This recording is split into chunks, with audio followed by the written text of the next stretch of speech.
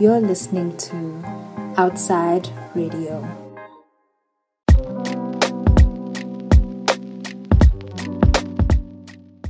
Hello and welcome back to Ugly Girls Club on Outside Radio. Thank you so much for joining us.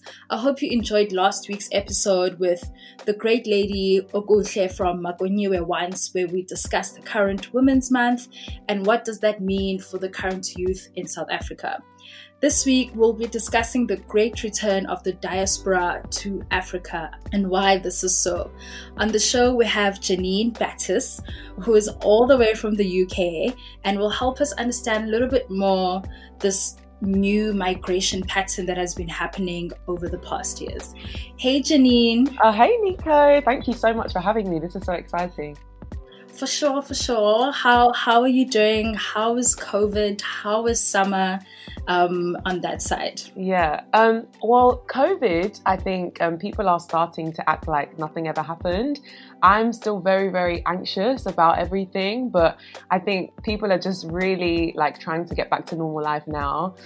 Summer is nice. Summer has been really, really hot. It suddenly started to rain like crazy yesterday. So I think people are kind of quite shocked by the new weather, considering it's been like 30 degrees for the last 2 weeks. But I'm so relieved for the rain because it has just been a desert out here. So that's how London is. Oh, that's cool. I think also here in South Africa, people are getting tired of lockdown, and our summer is coming soon. So I'm sure it's going to be exactly the same. People are going to be at the beach, at the parks. It's like we're tired of coronavirus, but I don't know if coronavirus is tired of us. Let's be honest. So on the show, I really like for my guests to introduce themselves, like who they are, where they're from, some of the places they've been, what you're currently doing in your life, because as I've explained on previous episodes, I feel like as women, we are never given the opportunity to speak about ourselves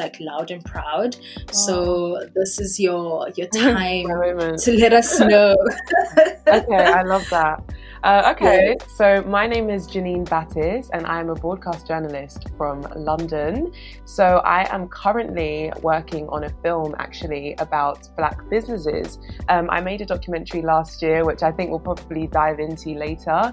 And so many people were eager for me to carry on making documentaries. And so I think I'll definitely have to make a few more. And that's the next one that I'm making. So I'm currently working on that now. Aside from that, I tend to do freelancing in both TV and radio journalism. So that's who I am. In terms of where I've been, countries-wise, I've been very fortunate to have travelled to the country that I'm originally from, Sierra Leone. So I live in London, but I was born there and I moved here as a little girl. But I go home fairly often. I'm very fortunate to be able to do that. I've also been to various European countries because we're lucky, I think, to be in London, where we have France and Italy, Spain, quite close. You can literally just get the train to France. I've been there a few times. I've also traveled to America and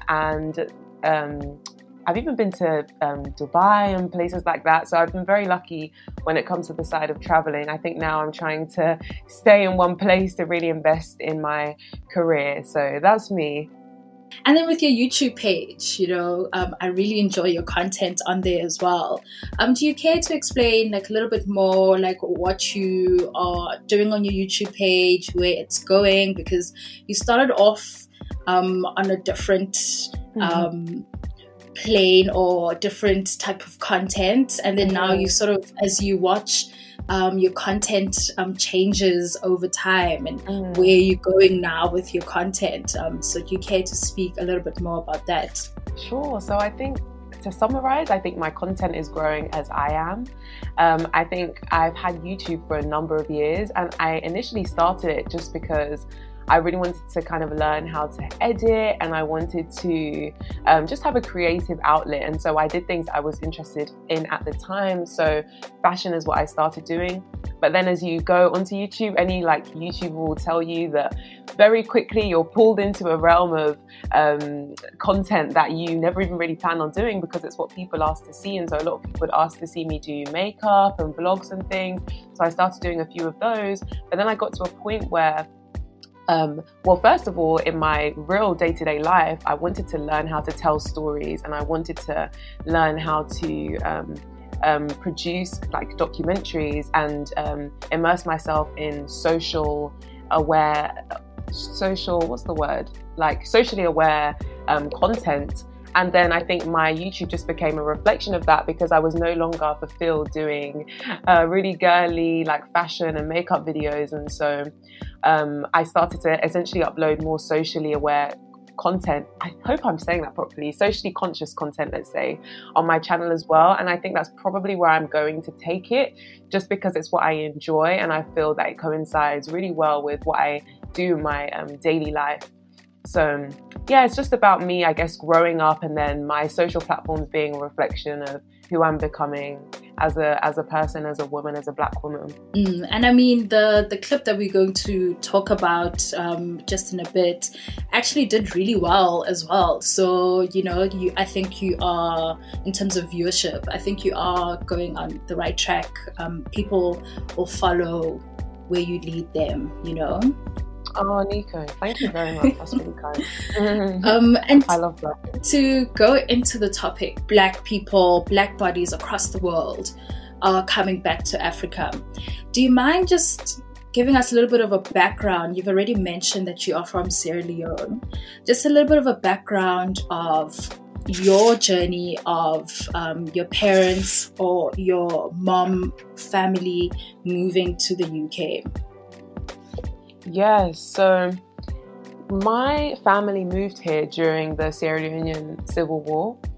I think my mum always tells me that she had no plans to move to the West. We've always loved where we're from, and we see the potential in Sierra Leone. Sierra Leone is honestly such a wonderful country. Anyone who's visited there will tell you. There's something in the air in Sierra Leone. You just want to keep going back, and when you're there, you just want to stay. You can never book a long enough stay in Sierra Leone. So it was never our plan to move to the West and move to London. My mum had actually holidayed here before, so I think if she had wanted to stay, then she probably would have done that before the war.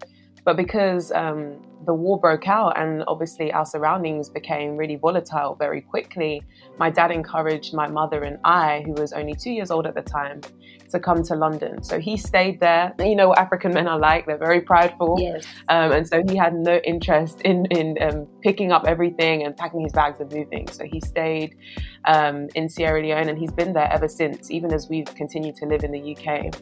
And that's essentially why we moved. And my mum will probably go back soon, but I think once you start school and once you buy a house and all of these things, you just become more and more used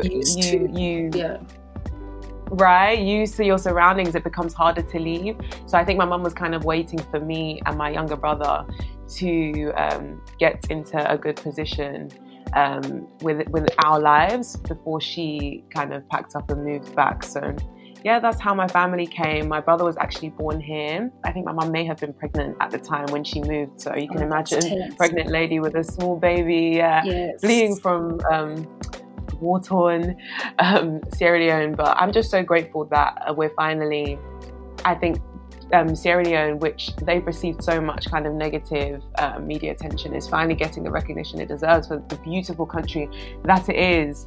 Oh, that's so tense. And then how often do you come back to Africa, visit your dad? Yeah, so I go back about once a year. Okay. That's yeah, I go back about once a year. That's a good, I think, amount. Yeah. I try to go as much as possible. But what I've seen is over the years, the ticket prices have become unreasonably expensive. And so it makes it harder for people to go back.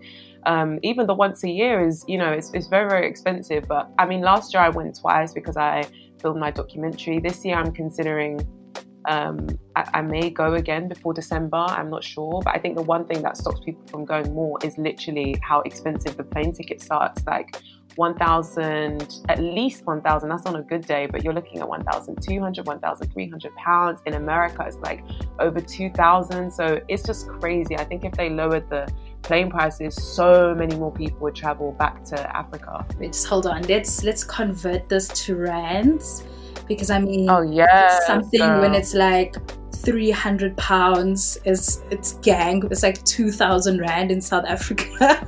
Okay. So I was just like, how much is 1,000 pounds in rands? Let's convert quickly.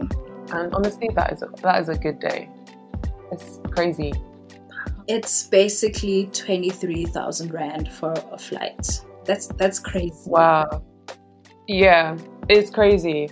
It's too much. That's crazy. It's way too much. And do you think... I don't know why they do it. Do you think maybe because there's like people are traveling more to Africa, they trying to exploit the system a bit more, or when you go to Dubai, do you like, is the flight as expensive? Like what do you think it is? Honestly, it's so weird, Nika. I don't know why they charge so much, because I've been to, as you say, places that have been the same distance or further, and it's nowhere near the price. So perhaps they are trying to exploit, because I know ticket prices do go up during the holiday season, and that's when a lot of people travel back home. But I mean, I can't say with absolute certainty why they do it, but I just know that it's bad. I just know that it's bad, and someone needs to really take a look at that, and maybe I should do a documentary on that. I don't know. Yes, idea for a documentary. Yes, yes, we want to know why. I need to know why. We need to get to the bottom of this. This is crazy. So you've moved from Sierra Leone from a young age. Your primary, your secondary school, your uni experience was all in the UK.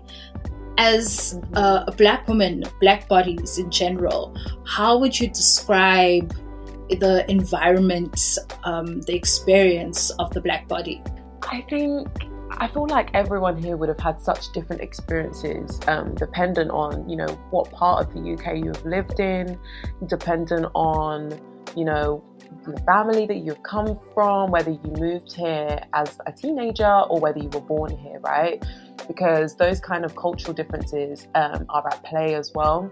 But for me, I think that I would describe my overall experience as okay. It's been okay. I don't know that I've had a major struggle as I've seen or heard other people have had.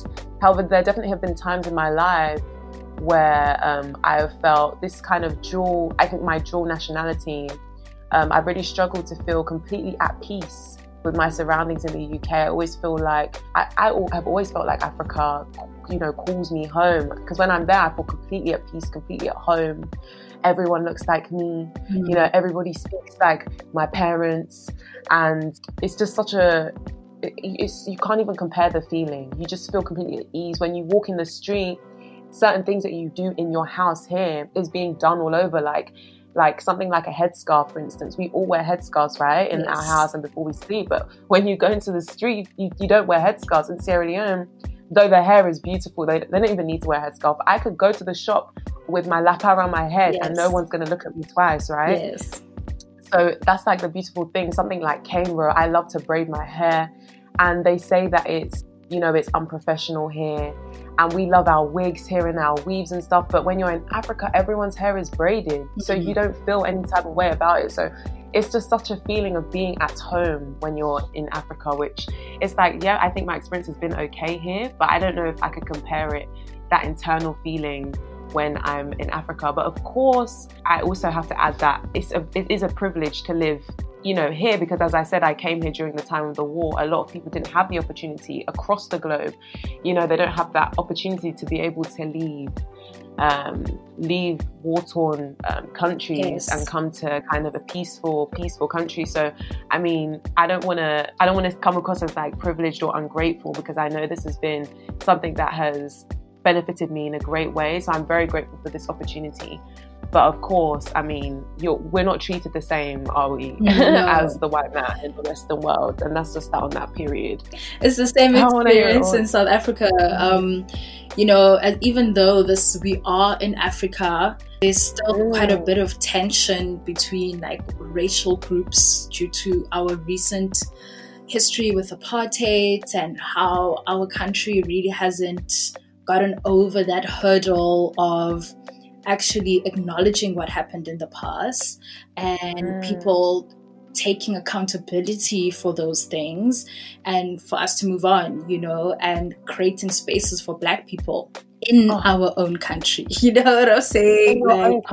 In our own country. We're not like, you know, it's our country, you know. That's painful. It's really the worst, you know. It's really the worst. Like as we spoke. Where do you go? Exactly, where do we go? Because we spoke earlier on, like there's a very different energy across South Africa. So I'm in Cape Town, and in Cape Town, like the racial divide is so tense. So like even just between us as variants of Black, you know, it's this tension. There's still a lot of tension that still resides because it was created through colonialism and apartheid. So it's crazy. It's crazy here in Southie. So crazy.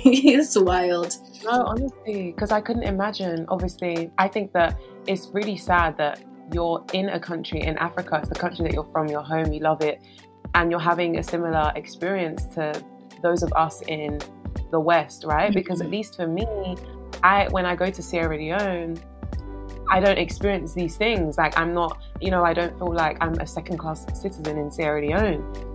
So it's just so crazy, because I think that's what gives me a lot of peace, knowing that there's the option to always go back, or even just not even necessarily moving back, but just taking breaks and going and just feeling so at home and at peace. I couldn't even imagine an experience where even when I'm in Sierra Leone, it's the same thing. The white man is on top, you know, the white man is, you know, there's you know, just racism. Yes. You know, systematic racism that stops me and my people from prospering in my own country. Oh God, Nika, I cannot even imagine. This is just... It's so tense. It's just crazy. It's so tense. And I must say, a place in South Africa that I really enjoy being in is Joburg, because Joburg, people like to say the white people, they are better behaved. Okay. But you know, there's still those transgressions. But as there's more Black people who are in positions, there's more there's more Black people having their own businesses, you know, it's like the economic capital. So there's more emancipation for Black people in that space. There's more access. I think that's like my biggest thing. Like access is so important, whether it's like information, transportation, like everything, you know, it's more available. I'm not saying it's like 100% there, but it's like way more available than it is in Cape Town. Like that is so for sure. I think just going back to the UK and the Black body experience, I think it would be a missed opportunity if I didn't ask about the current Black Lives Matter movement that was happening a couple of weeks ago in the UK. Like, how has that movement impacted the community, and how has it brought change within the community? So I think that the movement, though it stemmed from something so awful, has probably strengthened the community more than it's ever been strengthened, I think, since I've been here. I think we as Black people are seeing that we have strength when we're together. And so we are, there are community pages that have been formed. Of course, as you know, the protests have gone on, and there is really just a strong sense of coming together to kind of defeat this problem, because if we don't show how determined we are, it's never going to be done. So we have been, you know, things like business, for instance, supporting one another in our business endeavors is something that I have seen a lot of in the last few weeks. People are, you know, there's been this movement called the Black Pound Day, where every month, I think it's the first Saturday of every month, the date's all published on the website. But you can, you're encouraged to buy from Black businesses and then post online to show what it is that you bought, which also helps with promotion for the Black businesses, but also just building that generational wealth, which is something that we as Black people don't really have in this country.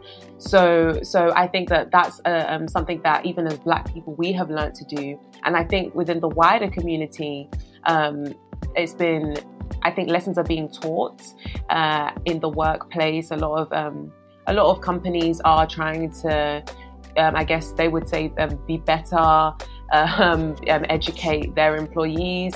I don't know if it's a fad. I don't know if it's a passing fad. I don't know how real that it is, to be honest, and whether it will be long lasting, and whether they actually mean it or they're just doing it to appease the people. Yes. But I can only hope that this period that we're experiencing now is something that has a bigger and impactful change. But of course, only time will tell. Yes, I hope so too, because I was speaking to like friends, and I always ask the question, like, is this fleeting? Is this because like there's the sudden global interest in Africa in terms of like culturally what we have been always bringing to the international space, because anyway there are African bodies across the world, and then now that there's this, we are speaking up across different platforms, different areas, different parts of the world. We're speaking up, like, come on guys, this cannot be how you treat another human being, and people are listening, but how long will they be listening for? It's just I get so tense. But my other thing is, it's like, this is the moment, like how you said, we support each other. Like, this is the moment where we stand for each other and we create our own economy, like create our own wealth for each other, so that, like, for at some point, like, this is my biggest dream ever in life. At some point, we don't need them. And then just going into your documentary, talking about all these tensions that we experience on a day-to-day basis. Your documentary, you spoke to a few young people in the UK. They were basically relocating back to Africa for various reasons. I just want various reasons, exactly. Various reasons. So I just want you to just explain a little bit more about the documentary and what sparked the need for you to create this piece. Well, basically, I obviously, as you know, I'm from Sierra Leone. And because I've been going back there, and even just here, I've created quite a great network of Sierra Leoneans and West Africans, I often hear that, I also often see my friends moving, and I often hear my friends speaking about how they want to move. It's so normal within my community. It's like, it's as normal as, like, within the white community, them saying, I'm going on holiday. This is where I'm traveling to this summer. My friends, it's like, they just all want to move. I'm like, it's so crazy to me that when I turn on the television and I see Nigeria and I see Ghana and I see Sierra Leone, all I see is kind of the negative news. This kidnapping happened in Ghana. This fraud situation happened in Nigeria. There's a sickness that broke out in Sierra Leone. It's all I see, negative news about West Africa. But then I go there and I have the best time, and all my friends just want to move there. If Africa is this bad, as bad as you paint it out to be, why on earth do so many people want to live there, that have had the experiences in the West? I'm not talking people who were born there and have not ever had the opportunity to leave. I'm talking people who have run away, quote unquote, to the land of milk and honey. They all want to go back, right? Something is not adding up here. And so I said, I want to talk to people about their experiences. I want to get to the bottom of why it is exactly that they are making these decisions. And on top of that, I want to show people how beautiful Africa is. And there's so much more to Africa than what the Western media will have you think that there is. So that's why I decided to do that film. And I had an abundance of people to speak to. I actually had to be really selective about the people I included in the film, because there were just so many people that were doing this and planning on doing this. Yeah, that's literally how it came about. I did a master's last year as well, which I decided to do, and as part of that we had to make a documentary, and I already knew before I'd even started that I was going to do that story, because I knew so many people would be interested in seeing it, because unless a black person makes a story like that, it won't be made. Yes. So I just knew that there would be interest surrounding that story. It's something that we hear, but it's never been really like concretely made from what I have seen, with a bunch of different experiences. And also I think me going there as well and showing halfway through the documentary what Africa is like, and also doing a couple of follow-up interviews as well to try and get the whole picture as much as possible. I think those are all ideas that I thought would work really, really beautifully in the film. And I think I just really wanted people to learn. I wanted the Black people here that weren't really, eager, didn't really see it as an option to move, to see what our brethren are doing. And I also wanted white people who only see these negative stories, which I've had a lot of white people comment, so I know that they're watching and I know that they're shocked at the beauty in Africa, because the title is Why British Peoples. I think a lot of people are assuming it's white people. Yes. So I'm happy that they're seeing this story as well. And just really trying to change those negative connotations that are attached to Africa in the heads of people in the West. I really enjoyed your film, and it was like such a coincidence, because at the time, I think I bumped into it, was it last year? Can't remember. And I like archived it like a watch later because I wanted to reference it at some point, because at the time I was speaking to a lot of people from France who came to South Africa. Some were originally from Nigeria, some Central Africa, but they were in South Africa at the time, in Joburg, and they were saying, they want to leave France. It's not like the best environment for them right now. They're finding that each time they come to Africa, each time they visit their families in Africa, in their respective countries, they're more accepted, they are more relaxed. And like you said, there was a lot of similarities in what was like discussed in your clip with what some of these ladies were looking for coming back. And you're the white guy, the expert, as we'd say, because journalism. Yes, because he gives reason to what's going on. He basically says, according to like academia and research, which I'm sure a lot of the research in academia was probably done by like white people. Right. They thought, because people left Africa, like you said, came to the land of milk and honey, those who are born in the new country would want to stay. But this is not the case, basically. People, like we've discussed, like, are coming back.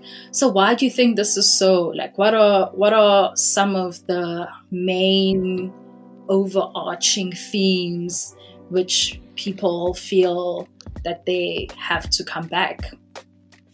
Yeah, so I think that from all of the interviews that I done, people referenced one of two things. Firstly, a feeling of uncomfort being in the UK, a feeling of not being at peace or at home, a feeling of knowing that no matter how hard they work, they will never be in the same position as white counterparts. And then the second thing that I was seeing is people feeling like there is so much opportunity in Africa, opportunity for business, opportunity to contribute to development, opportunity for a better way of life, whether that be due to the weather, or due to having family there, or due to just being in a space where there are, as you were talking about earlier, like it's a space filled with Black bodies just like them. So just feeling at home. So I think people not really feeling that happy here, but also seeing potential for happiness in Africa in a realm of different areas. So those were the two main reasons. I spoke to the two girls that you were describing earlier, Yasmin and Yasmin, and one came from America, one came from the UK, and they have such different experiences. Yes, obviously they're two unique people, but at the same time, their experiences were also so similar, and they bonded over the fact that they were tired of the West and wanted something different. And so they moved to Sierra Leone, and now, you know, they're doing all of these wonderful things that they've always wanted to do. They have careers that are not just, you know, 9 to 5 every day, going in and trying to please this white boss who's probably never going to give them this promotion at work, and like starting their own business and using the skill sets that they've learned to contribute into the communities in Sierra Leone. And it was really just an amazing thing. And I think that my main aim was for people to not necessarily want to move, but know that it's always an option to move. It's possible, and people are doing it. I was watching this other short form piece from the BBC, and then they were discussing how Ghana was it last year, like the return of the diaspora to Ghana. They were giving away citizenships to American citizens who were descendants of the slave trade. I think it was like 400 years, or it marked like 400 years of slavery. And they were doing that for the American community. And then there was one guy who took that opportunity to come back to Ghana from America, and he was saying, you know, he didn't have a plan when he was like moving back to Ghana, but he knew he just had to come back to Africa. And as well and obviously everyone has a business, with him sort of finding his feet and starting his business in Ghana, what he really just enjoyed was that everyone has a seat at the table. You know, like he's not fighting for a space, you know, at the table. Yeah. And do you think like initiatives like these of giving away citizenships for descendants of slavery, do you think initiatives like this are a positive thing, or is it important to get the ball rolling when it comes to bringing people back, or having people feeling like they have that door opened as well this side? Exactly. I think that's what it is. It's that I think for a long time, especially if we look at America, because I think that's where a lot of the citizenships were being given to African Americans. African Americans have felt that they are disconnected from Africa, and that, you know, the same way that it's like you, for instance, you know where you're from, you know where your family lineage is from. And I can say the same even though I'm in the UK, but a lot of African Americans were stripped of that unjustly. And so I think that a lot of them have lived this life where there's a disconnect, because obviously they live in America and this is all that they know, and their parents know and their grandparents know. But really, this is the white man's land, and well, I mean, it's the natives' land, but like, you know what I'm trying to say. Like, this isn't everyone that's here. Like, right. So where am I from? And I think that them offering that citizenship to African Americans was really a beautiful thing, because it's to show that actually we as Africans welcome you, and we want you to kind of embrace Africa. And it's not that you have to move, but it's that you know that you always have the choice to move, because it's not like it's a free citizenship, but really they're just giving back what was stripped of them in the first place, you know. So I think that's just what it is. It's just about having the option for them to know that if they want to try, they can. And really, in Africa, we're all brothers and sisters. So there's that same feeling when I go to, you know, Guinea or Liberia. I still feel at peace. I still feel at home. Nigeria, I still feel at home. Like, all my African brothers and sisters, like, I go to their homes and it's just like my home, you know. So I think Ghana doing that is an amazing thing. And I know a lot of people took up the offer, because I too watched a few documentaries about the year of the return, and I think that people are really having a great time immersing themselves in that experience. And it's not going to be perfect to anyone. I'm sure a lot of people will go and think, this is just, I can't do this, I have to go back. I'm sure that a lot of people are shocked in it's jarring, because of course, very different, right? Very, very different. There's so many differences between the West and Africa, but But ultimately, the option was there, and I think it's a great thing that they did that. So, yeah. And talking about it might be jarring, it's very different experiences. On your docu, is it Reku? Is it Raku, yes. Oh, no, who? Oh, Rika, yes, Rika. Yeah, sorry, sorry, Rika. Saying, but yeah, first interview. I'm very sorry, Rika. Her experience of Sierra Leone seemed very different, because everyone else was just like, I love it, it's amazing, so great. But you could see that she was actually struggling a little bit. But she didn't want to say so per se, but our bodies speak louder than our words sometimes. So what are some of the difficult experiences you've heard from other people when they do come back? Because like you said, I was like, wow, people want to leave like Wi-Fi all day, every day to come and buy data. You know what I'm saying? Like first world privilege. There are challenges. Even we that go for a few weeks, it's first world problems, but you do notice obviously stuff like lights. Like we always like lights out. We have this saying in Sierra Leone, like when the light cuts and everyone's like, lights don't go. Like you just hear it from all the different houses around you. It was just announcing, like, but it's so normal. It's so normal.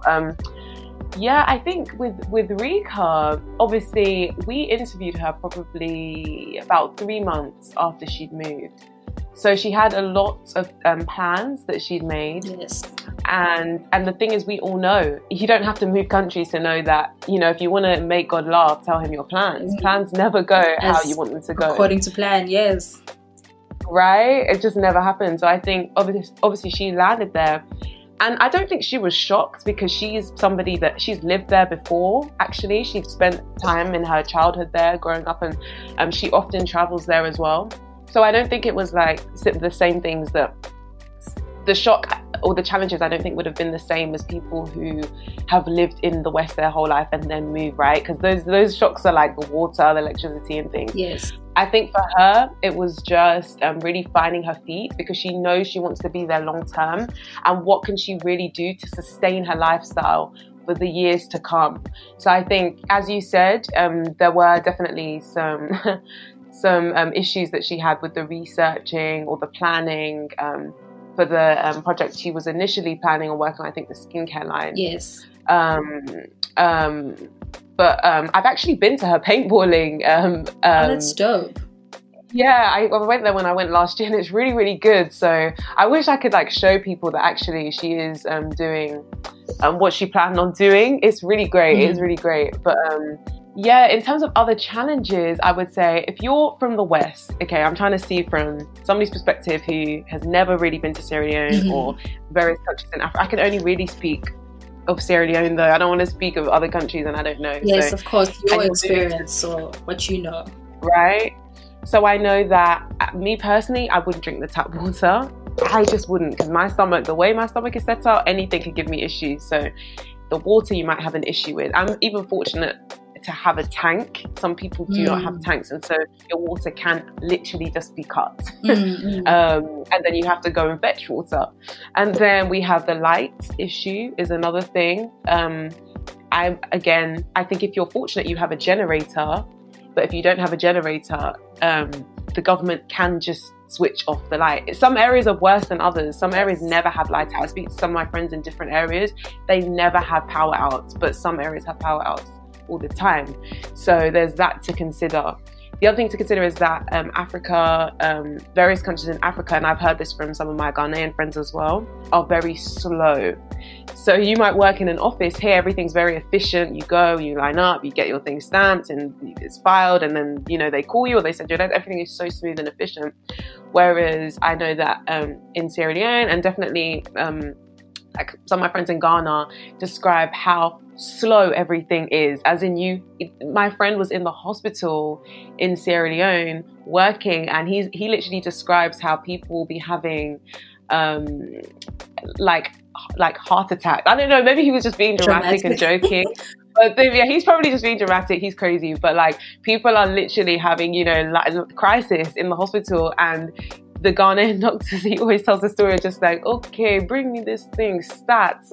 But like, you know, here it's like, you see the shows where it's like, yeah, it's just crazy. So I think it's definitely a lot slower. So if you're used to proficiency, efficiency, everything happening quick, that's not what I know of. No, but what she's saying though, I met this really cool girl. She was from Germany, and she was saying, because we were talking about like the media industry, like how it's different, Germany and here, and she was saying like what she really likes about South Africa is that it's like way more chilled, way more relaxed. So, you know, I think what your friend is saying is true. You know, it's way more chilled, way more relaxed. If something doesn't work out to plan, there's not going to be like a whole fit and a half and people getting fired. It's like, okay, it didn't work out. Next time we need to do better. And I was like, that's really interesting. Exactly. People, I think, just overall is so much more chilled. You know, there's like the beach as well is such a thing in Sierra Leone. I'm sure in South Africa as well, a lot revolves around the beach. So people will go for meals at the beach. It's your birthday, let's go to the beach. You know, if you want to go for a walk, it's along the beach. And so when you have this life that's like, everything is so easy breezy, and then you have the Westerners who come from the, you know, cities and like places like London, where it's like you're having to bang into people just to get a seat on the train, and you're just in a rush trying to get to work for 9 a.m. and it's just not that vibe in Sierra Leone and in Africa, I think, as from what I've been told in other countries in Africa. Just to ask, like, the parents now, you know, because the parents left the countries, like you said, you guys left when it was like war. Some people leave because of economical constraints, some political as well, but other variants of politics. How do the parents feel when their kids are like, yo dad, I'm going back to Sierra Leone? See you, you know, like from your friends, how have the parents reacted to that? Yeah, so again, it is split in the middle. For instance, I have a friend, actually let's talk about Simcha, who was in the film. She was the girl that has the catering company. She bakes. Her parents don't want her to move back. Her parents are like, we have given you this amazing life in the UK. We want you to, you know, complete your education, which she's now done, and get a good job and have that experience, because that experience in like an office in the UK is invaluable. And if you come later in life, you know, you don't need to come now. People are going to value you so much more. You're going to be indispensable if you have this experience. And she's just like, no, she's literally, if you speak to her, she battles her parents about this because she does not want to be here. She has no interest in being here, but her parents just don't want her to come back, because no, not yet. It's not that they don't want her to come. They just think, you know, you've had this opportunity, you might as well make the absolute most of it. Yeah.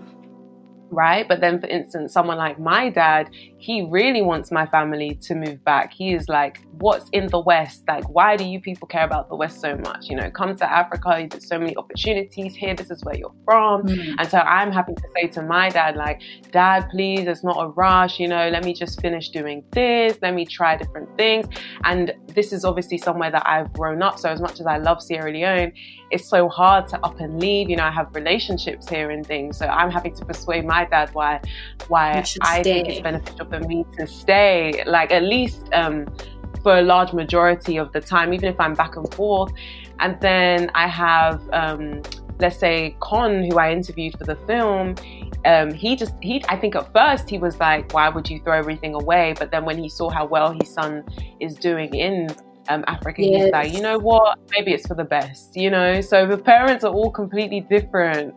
I think parents at the end of the day just want what's best for their kids, whether that be being in the UK or being in Africa. They just want to know that you can live a fulfilling life and that you're financially secure.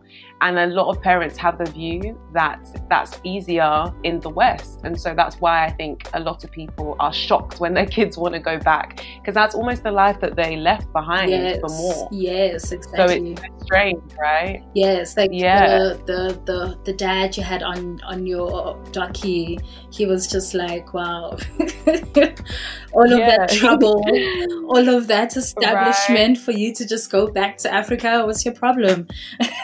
Exactly. What's the problem? The guy, he did a really good degree, went to a good university, he was in one of the top firms in his field in London. He was earning good money. So I think a lot of people assume that if you move back, it's because, you know, things aren't going well for you here, or, you know, just maybe you just want to try, but you've got nothing to lose. But people are genuinely giving up really great lives in the West to try. So, I mean, there must be something in the water, because for you to give up a really good job that people are fighting for in the UK, and let go of all of your relationships, including that of your family who now live here too, to go back. I mean, there must be something drawing them. Yes. I'm telling you, Nika. Yes. And I mean, I'm okay. Everyone must come back. Must all share experiences, you know, let's all learn from each other. I'm here for it. I'm here for this new journey that the diaspora is taking. And lastly, talking about the journey, what do you think the next wave of story is going to be for the diaspora within this context of this conversation? Oh, okay.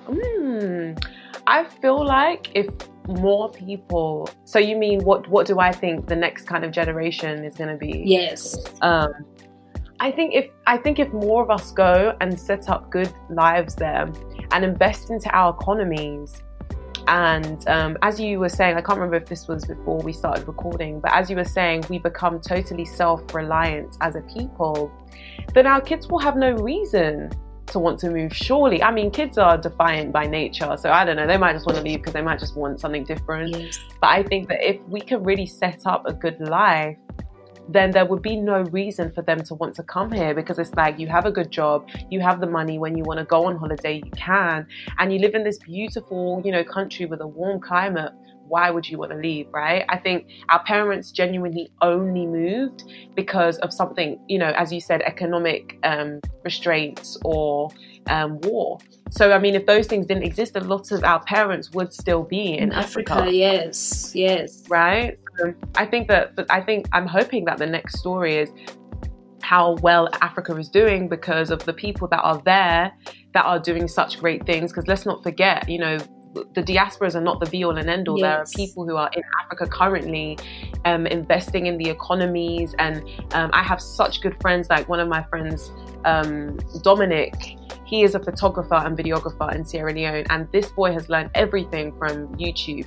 He is amazing at what he does, and honestly, he's learned everything whilst being there, and he is raising the bar within the country just because of his skill set, you know. So there are people doing amazing things that have never lived in the West and he doesn't even want to live in the West ever. Even I've asked him, even if he had the opportunity, he wouldn't go because he just loves Sierra Leone so much. So I think that if we as the diasporas work together with people who have always been based at home to create a better environment, our kids will literally just flourish, and I don't see them wanting to leave. So I'm hoping the story is, you know, all of these people, the parents, this generation moved back, and now, you know, their kids have just set up camp here, and there's generational wealth, and we're just building and trying to create a better, just a better situation for our kids and our kids' kids. And yeah, I'm hoping that the white people have nothing to do with it. I mean, I don't want to be petty.